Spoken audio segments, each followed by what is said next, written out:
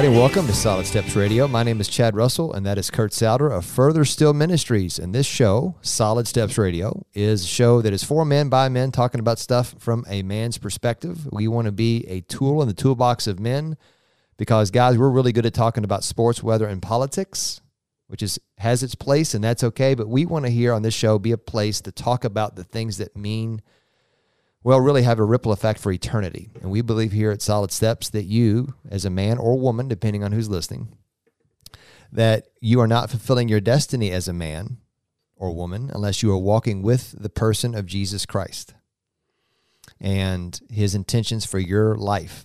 Now, today's topic, just warning everybody, is a PG-13 topic, meaning if you have little ears, we're going to be talking about a topic that you may not have already had that conversations with your children yet. So we're giving you a little fair warning.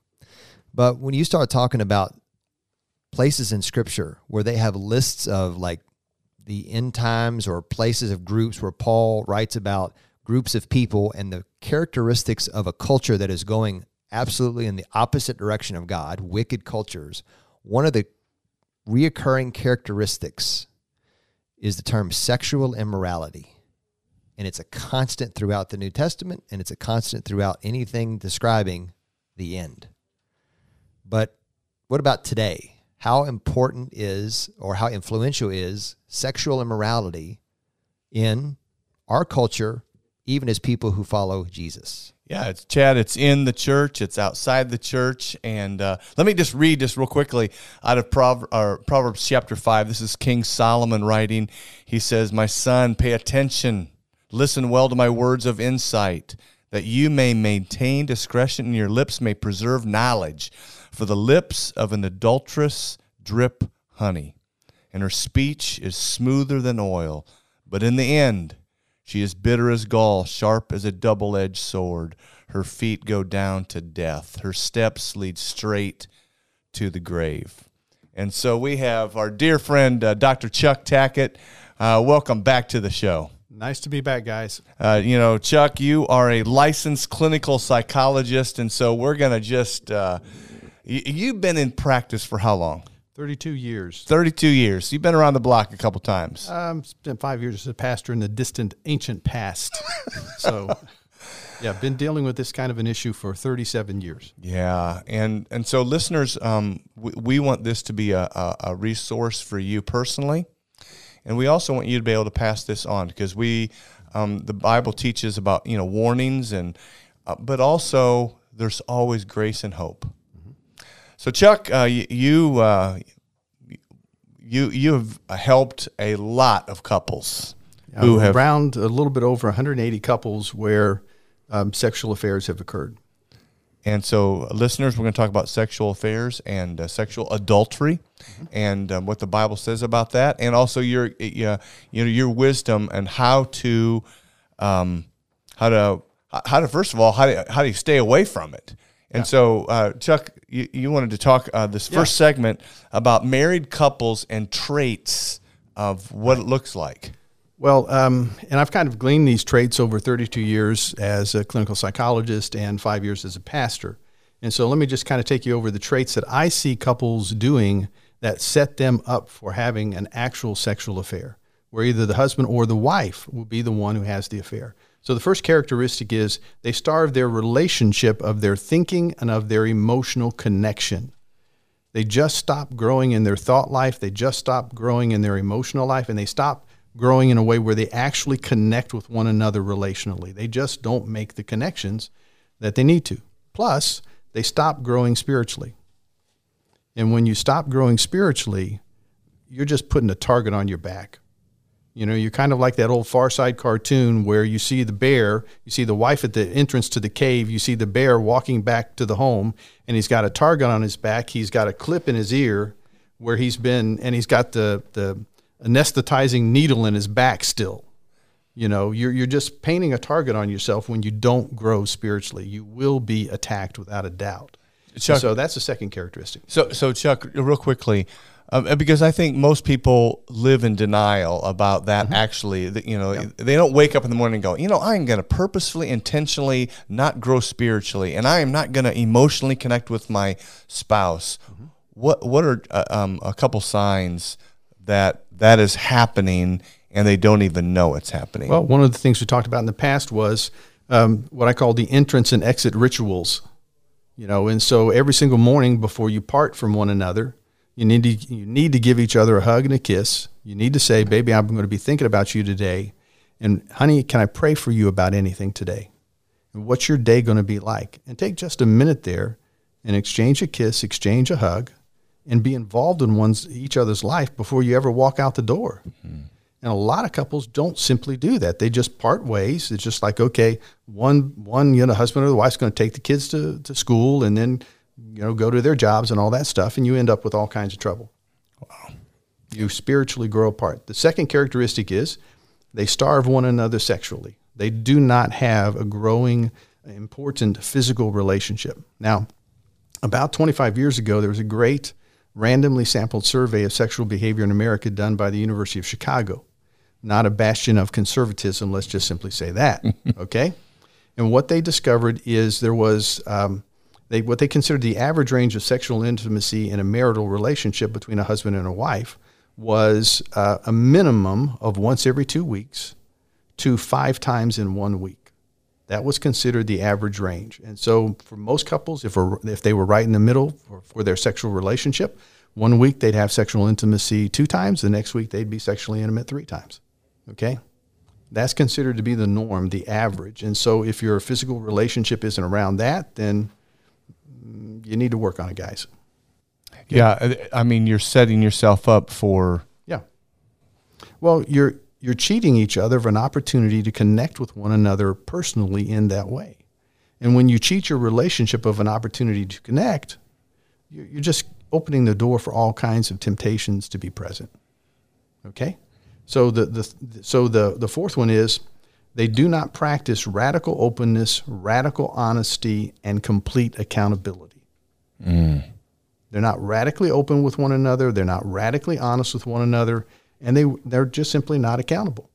When you talk about radical openness, help our listeners to unpack that just a bit. One of the ways I explain it to my clients is I'll say, who've had affairs, is I'll simply say, we need to work on 2 general areas here. You need to view what happened here as a train that travels on 2 railroad tracks. Okay? One is you got to understand why the affair occurred. So the person who had the affair, you've got to understand why that affair occurred. And the second thing you got to understand is what was going on in your relationship that happened. Okay? It happened. And so you've got to come to understand that you weren't really connecting with one another emotionally. You weren't connecting in your thought life. You weren't connecting enough physically. You weren't connecting enough spiritually. You weren't being there for one another. You weren't being radically open about that. Okay? And radical honesty, how is that impacting you? Yeah. And then accountability, where you go and who you're with. So if you're going to the wrong places, you got a problem. Okay? Yeah. And then I would say the next one after that is they starve their relationship of this emotional energy. So one of the things you got to focus on is you got to say, I need to look at this relationship I have with my wife and my spouse in a way that I have to see that relationship as being alive, its own being, its own entity. And I have to nourish that relationship, and I have to feed that relationship every single day. And what I've seen in every case where there's been an affair is both of them, to some degree or another, have starved their relationship of contact with one another. And when you starve that relationship, you're cutting off the emotional energy that brings life to your relationship and brings hope to the relationship.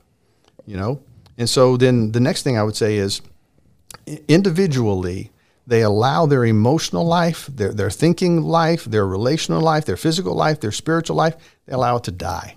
They just allow it to die. And they kind of die inside. Okay? And so instead of looking at Romans 12, 1 through 4, instead of being a living sacrifice, they're a dead sacrifice. And who wants to be around dead? There's a whole line of business that handles that. That's true. And most of the time they handle that exceedingly well. But who wants to try to be connected with someone who's dead inside? And so the person, if you're dead inside, you need to find somebody and you need to talk to them about this deadness that's inside of you. You need to find a pastor, you need to find a ministry, you need to find an elder and talk to them about this deadness that's inside of you. Okay, two more very quickly. Tell you what, hold that thought, because I don't want to be pressed up against the break here. So we're going to come back. We got 3 more segments. We're going to talk more about these in detail. So if you heard this first segment and you're like, oh my, I hope you are sitting up in your seat, because all of us should be. So we're going to hear more statistics here about what it looks like and how you can recover from an affair in your marriage here on Solid Steps.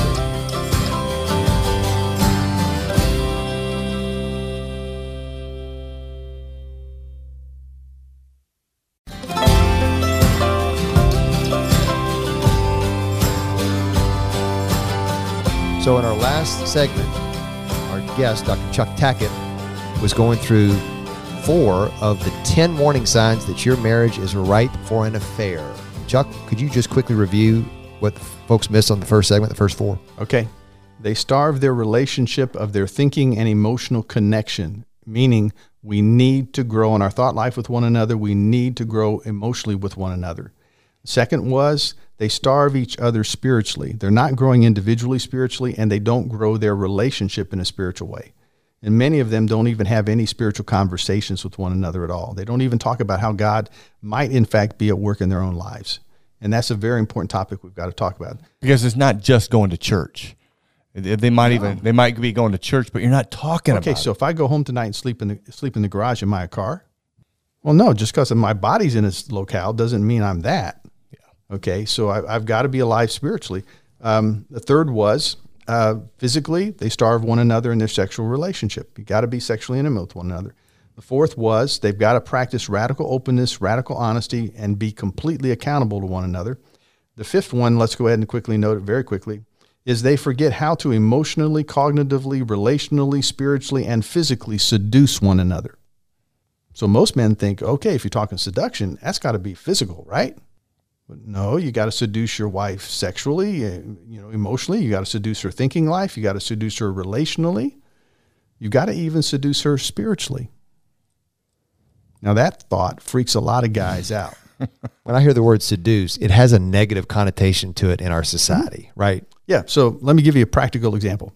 How many times have you been in a mall where you've watched a couple walking and you see this drop dead gorgeous woman, and she's walking with an average looking guy, and she's dressed to the nines. She's dressed fantastically. He's dressed in an average way, and she's holding his hand, and she's looking at him, and she's talking to him, and he's smiling to her, and he's talking to her, and you just look at that and you say, he's got to be terribly wealthy, right? That's the only reason she would be with him. Well, no, because when you track them, when you listen to a little bit of what they're talking about, you see this guy knows how to talk to her in ways that just moves her emotionally, moves her thought life. And if he talks to her about spiritual things, she's moved about those spiritual things. Okay, so when he does that, he ends up, emotionally, relationally moving her. All right, so if he goes to her and he says, honey, would you like to be intimate tonight? What do you think the odds are that she's going to say yes? I would say the lottery wouldn't work if you went on those odds. I think, Chuck, the passage I read earlier, it was the woman, the adulteress seducing, but it was her lips, it was her talk, it was her tongue, it was the conversation that she was drawing him in. It wasn't that she was drop dead gorgeous. She probably was that too, but she was luring him in through her mouth and the emotional connection. Oh yeah, yeah. Yeah, without a doubt. So let's look at 3 other ones. Yeah. One is tragically low levels of positivity in your relationship. So remember, guys, from one of the old episodes we did together, you have to have a positivity to negativity ratio of 20 positives to every 1 negative. Okay? And so if your positivity ratio is basically a 1-to-1 ratio, or even as low as a 5-to-1 ratio, 5 positive to 1 negative, you're putting your marriage at risk. Can you give me a working definition of a positive? All right. So when I get home tonight, I'll walk in the back door. I'll give Kim a hug. I'll give her a kiss. I'll say, baby, I missed you. I really missed you, honey. I'm looking forward to being with you tonight at church and being there with our daughter. Baby, I love you. Can I do anything to help out right now? You just made about 5 right there, didn't you? I was going to ask, what's my number count at that point? That's around 7, I would say, guys. Okay. So the guys are trying to do. It's not big, huge things. It's little things you say, little things you do, okay, that draw your wife to you. Okay, once you get married, you got to get great at seduction, okay? And you've got to learn, you got to seduce her emotionally, and you got to, one of the key ways of seduction is you got to build high levels of positivity. So another big, huge risk for an affair to happen in your relationship is when that ratio is down close to 1-to-1 or about an even ratio. Or let's say there's a guy out there who, the other risk is, let's say there's a husband who does 20 positives, but he does 25 negatives, okay? So let's say he gets home and he looks at his wife and he says, "You didn't greet me at the door. What's your problem?" That's what you're supposed to do, woman. Why didn't you do that? Then he goes up and he hugs his wife and he kisses her. How receptive do you think she would be? Chad, Chad, no, that's the answer. No. 0, 9, not going to happen. Yeah. So it might be that you have an imbalance. So you might have more, you might do enough positives, but you do way more negatives. That's going to put your marriage at risk, okay? One quick question, Chuck. What would happen if a couple would even talk about, hey, these are the positives, here are the negatives. Could we talk about this, honey? Yeah. And just go and have a date, and yeah, deposits and withdrawals can be really. Let's do something insane here, okay? Where a husband actually goes to his wife and he says, "Baby, can you talk to me about 5 to 10 things I could do for you that take 10 seconds or less that would move you?" Now, what she's probably going to do is she's probably going to faint. And hopefully they both will enjoy you helping her come too. Okay? These aren't real huge complex things. They're little things that you have to do that generally take 5 seconds or less, and you have to do them a lot. And you did them before you got married, or she never would have married you. Yeah, I'd say that'd be the case the vast majority of the time. And so, one of the jokes about marriage is once you get married, you better get great at seduction. You just have to. Now, what about the man or the woman who says, "Yeah, when I try to do the positives, I've been so bad at the negatives, and if I try to do the positives, it's just going to be just whatever." Mm-hmm. What do you say to that person? Figure out what the negatives are and stop them. Yeah. Figure out the things you're doing that are hurting your wife, or wife that you're doing that's hurting your husband. And what about stop it? One of the old jokes off of the old Bob Newhart show is he would look at, somebody who was doing something that was wrong, and he would just say, "Stop it." So there's actually a meme of him doing that as a clinical psychologist. Stop it. Well, no, I don't need to say that to people, but it's just like, okay, that doesn't work, does it? You need to be really creative and be intentional about putting positive things into your... Discover the basics and do the basics well. That's the big issue. Discover the basics and do the basics well. And if you do that, you're not going to be at a great risk for an affair. But if you don't do these things, I promise you, you're probably at about a 30 to 50% risk of one of you having an affair. That's serious. Very serious. Okay, so Chuck, talk to us about... Okay. The second area is, as a licensed clinical psychologist in my practice, I'm going to read the research, and I'm going to relate the research to what the Scripture teaches us, okay? And I've done that for a long, long time, okay? So there's a 3-step process that Dr. Gottman has researched, and it's called atone, attune, attach. And I find that very intriguing that if you've had an affair, you've got to atone for what you did. Okay, and you got to be able to fix what you did. How do you do that, Chuck? Well, there'll be some introductory thoughts in the next segment. Chuck's getting pretty good at this radio thing. So, guys, if you don't even hear the next 2 segments, you've got a lot of good work, stuff to do. We all do. We can never hear this too much. I've been hearing some things today. I need to go to my wife and say, "Honey, I am sorry about blank." I just know I need to hearing this. So do you. But here's the great news. We're talking about things to be looking for, and we're also going to continue the conversation how we can be preemptive of stopping this process. So we're going to take a break, come back, 2 more segments to hear the rest of the 10 items that can put you in a position to be right for an affair here on Solid Steps.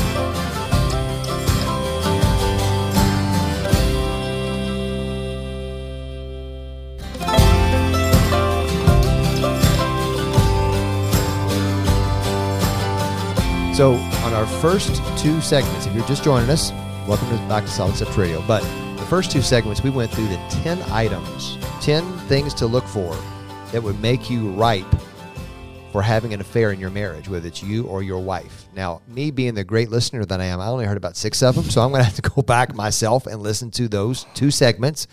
But go back and listen to the 2 segments. Now, we're going to pivot here and talk in these next 2 segments, third and fourth segment, about what happens if someone has had an affair and how do you recover from that. So, Chuck, just unload right now. All right. Go ahead. So it's a 3-step process called atone, attune, and attach. And it's very interesting when you have secular researchers who say if an affair has happened, you must atone for it. That's biblical. Yeah, it's a biblical way of thinking about it. So step 1 in atonement is you stop the affair and you break all contact with the person you had the affair with.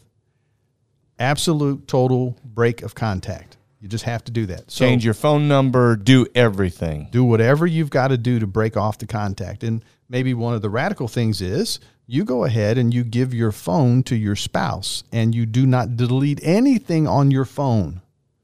Your spouse is the only one, the non-offending party is the only one who can delete anything on your phone.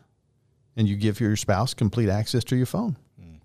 You just have to nowadays. So let me give you some basic introductory remarks. First is rebuilding begins with the cheater's continual expression of remorse in the face of the skepticism of the non-offending party. So the cheater has to say, I'm remorseful. They have to admit to it. So back in 2000 when I was at Dr. Gottman's research lab at the University of Washington at that time, I'm working with them on their research of their major intervention study to this day, their major intervention study. And I'm sitting there and all of a sudden I'm working on the computer and I see the wife's heart rate spike. In 5 seconds, her heart rate goes from about 6 beats per 5 seconds to 10 beats per 5 seconds. And I just call out to the group in the room with me, she's going to blow. Okay. And she just starts yelling at her husband and starts saying to him, I can't believe you had that affair. Why would you do that to us? Why would you do that to me and our family? Why would you do anything like that? That's insane to do that. The husband's heart rate stayed at 5 beats per 5 seconds. He was at his resting heart rate.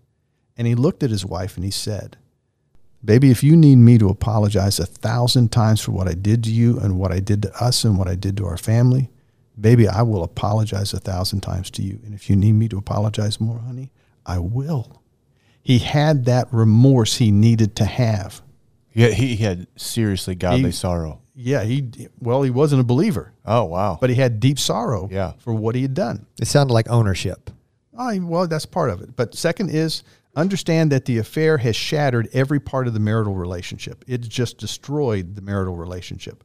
The third thing is understand that in an affair situation, the non-offending party is going to have some PTSD symptoms, some post-traumatic stress disorder symptoms. Just expect that that's going to happen.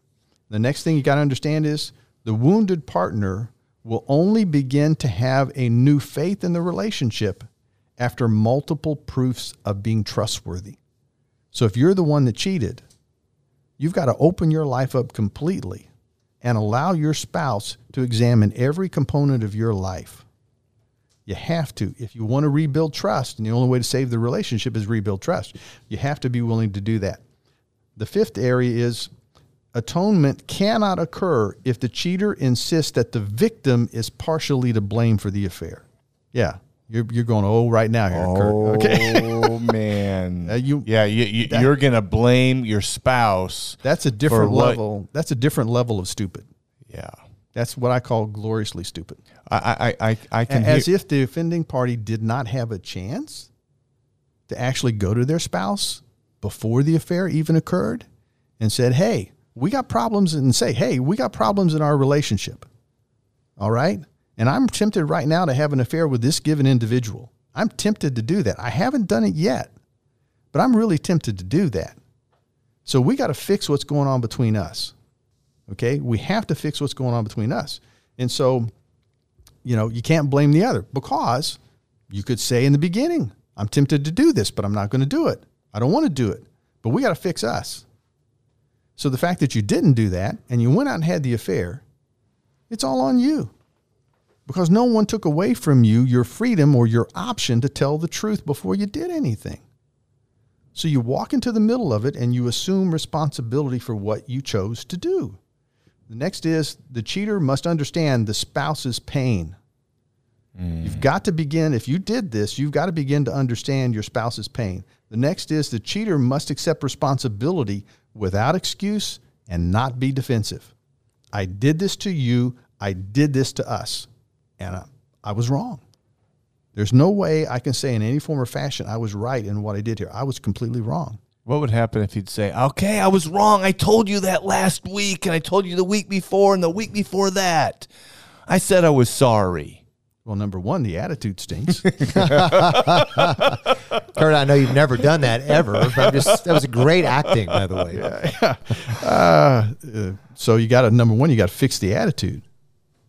And you got to understand your biblical responsibility if it's the man who had the affair. We're to be tender, cherishing means tender, and we're to be nourishing, which means we're to strengthen her. Well, that doesn't sound like it's cherishing or tender or nourishing at all. Yeah. So it stinks. So don't do that, Kirk. Okay?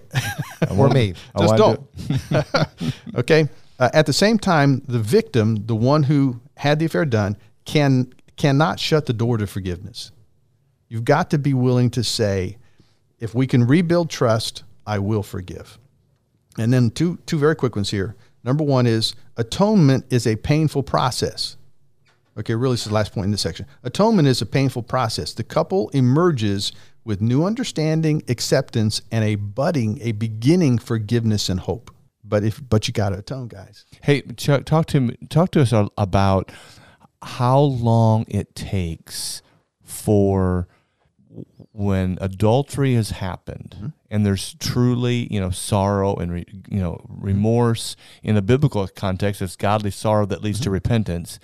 How long does it take for the person who was cheated on to fully trust the person again? Most of the time, it occurs between 14 and 18 months of hard work to get to that place to really begin to trust. And when you say hard work, what do you mean by that? For the one who had the affair, know why you did what you did. How can you prevent what you did if you don't know why you did what you did? You can't. So you got to know why you did what you did, and you both have to honestly talk about your relationship. Because let's just be very open here.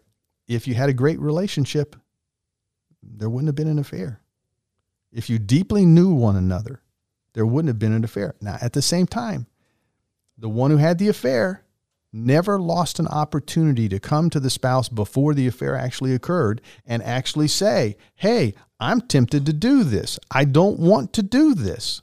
And because you didn't do that and you had the affair is your fault solely. Because you always had the option to go to your spouse and say, hey, this marriage stinks for me. So let's make it good for me and let's make it good for you. And because you didn't do that, you went out and had the affair, that's on you.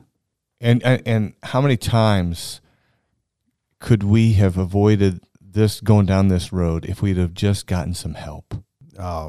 Infinity. Yeah. Maybe not even help, just raising your hand and going, things aren't going good. There's nothing unbiblical about talking about a temptation because you didn't do it. So if the temptation is there, talk openly about the temptation. That's a part of the vulnerability and the communication. Yeah, you got to. So we're going to take a break, come back for one fourth and final segment to talk more about what you can do to recover from having an affair here on Solid Steps Radio.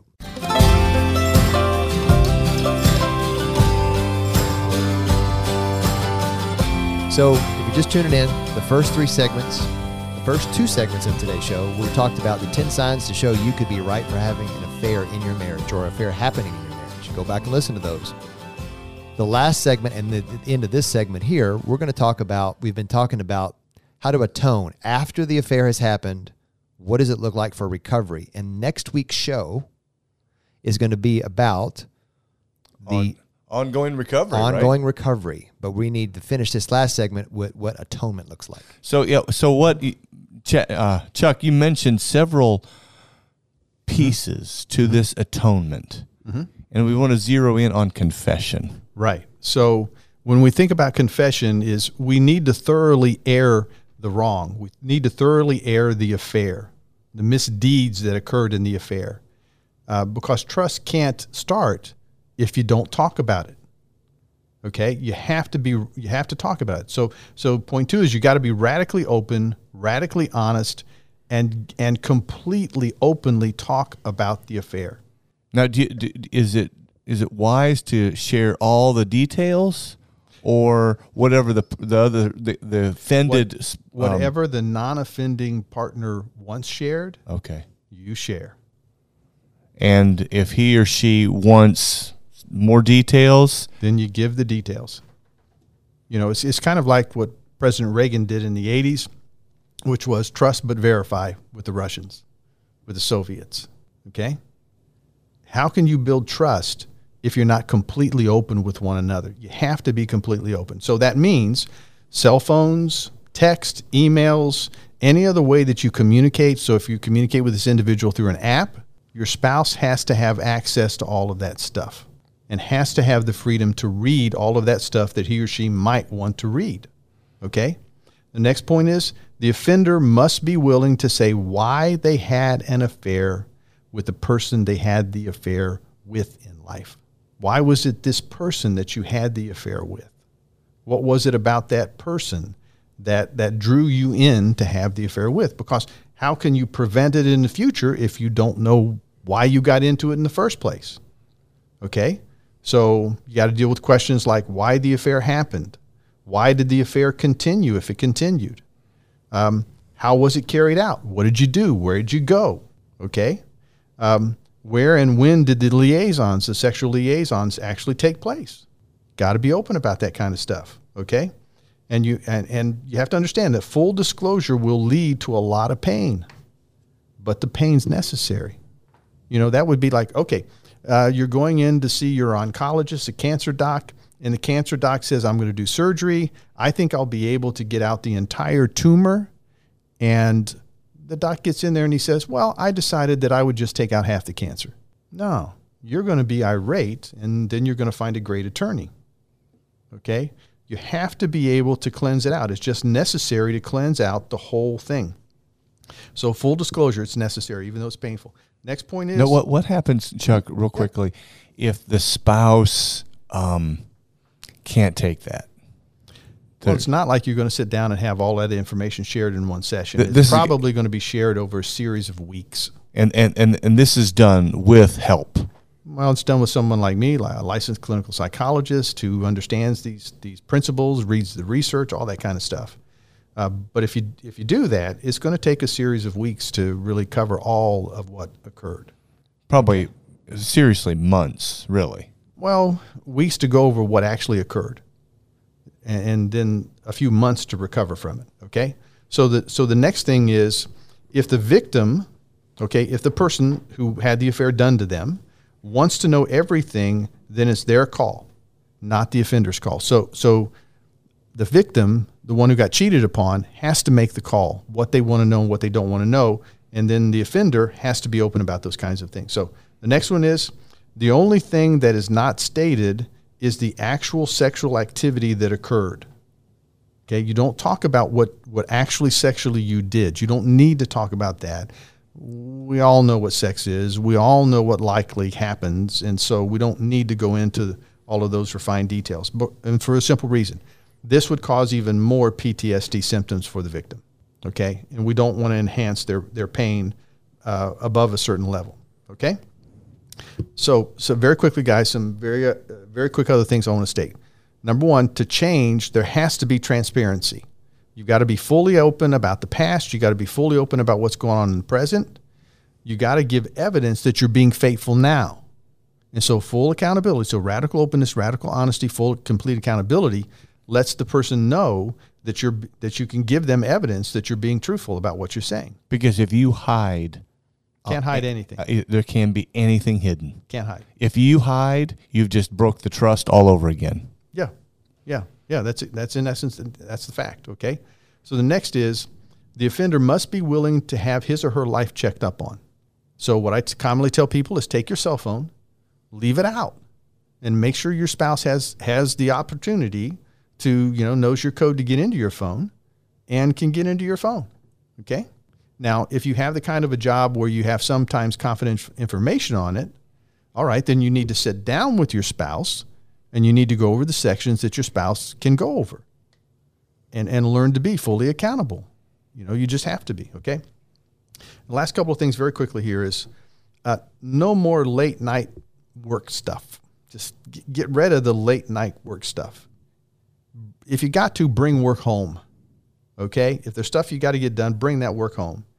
And all friendships that were related to the affair person, you got to end those too. Not only stop talking, break contact with the affair person, you got to end all of those friendships with the person that was associated with you while you were having the affair. Because they're just going to invite you to go off the deep end again. That's wise. He who walks with the wise grows wise, but a companion of fools suffers harm. Chuck, thank you so much for sharing. We're gonna continue this on part 2, but I'm gonna have you close out in prayer right now. Would you do that, please? I would love to. Thank you, guys. Lord, thank you for the privilege of talking about this very, very difficult topic of sexual affairs. Lord, please help couples understand the repairs can happen. Please help them hear and understand your quiet voice as you speak to them about what is really going on in their marriage and about why the affair occurred. Lord, you have the power to bring couples back together. And if we're willing to listen to you, Lord, and we get good counsel, there is every opportunity in the world to actually save the relationship. So, Lord, thank you for this privilege. It's in your name I pray, Lord. Amen. Amen. Amen. Thank you so much, Chuck. Appreciate it greatly. Thanks, guys. So we've heard a lot today, and you may have just caught the tail end of this, and you may have listened to every second of it. So what I heard is I got work to do, and if you heard this and says, I don't have any work to do, you probably have work to do in your humility and your sobriety because you don't hear yourself very well. Yeah, because Chad, as Chuck's talking, I'm like going, oh my goodness, I gotta step my game up here. So here's the really good news about this: if you are in preemptive mode and you are not having an affair or in that place, man, you just got some great tools to help you stay on that path. If you have gotten off the path or you're messy right now and you go, whoa, you might have just woken up and say, I got to get back on the right path, and you may be in a full-fledged affair right now. You are going to be found out one way or another. Your sin will find you out. So I would just say to you, repent. Today's the day to do that. And there's hope. If Jesus walked out of that grave, your marriage can be saved. That's a fact. Thank you for listening to Solid Steps Radio.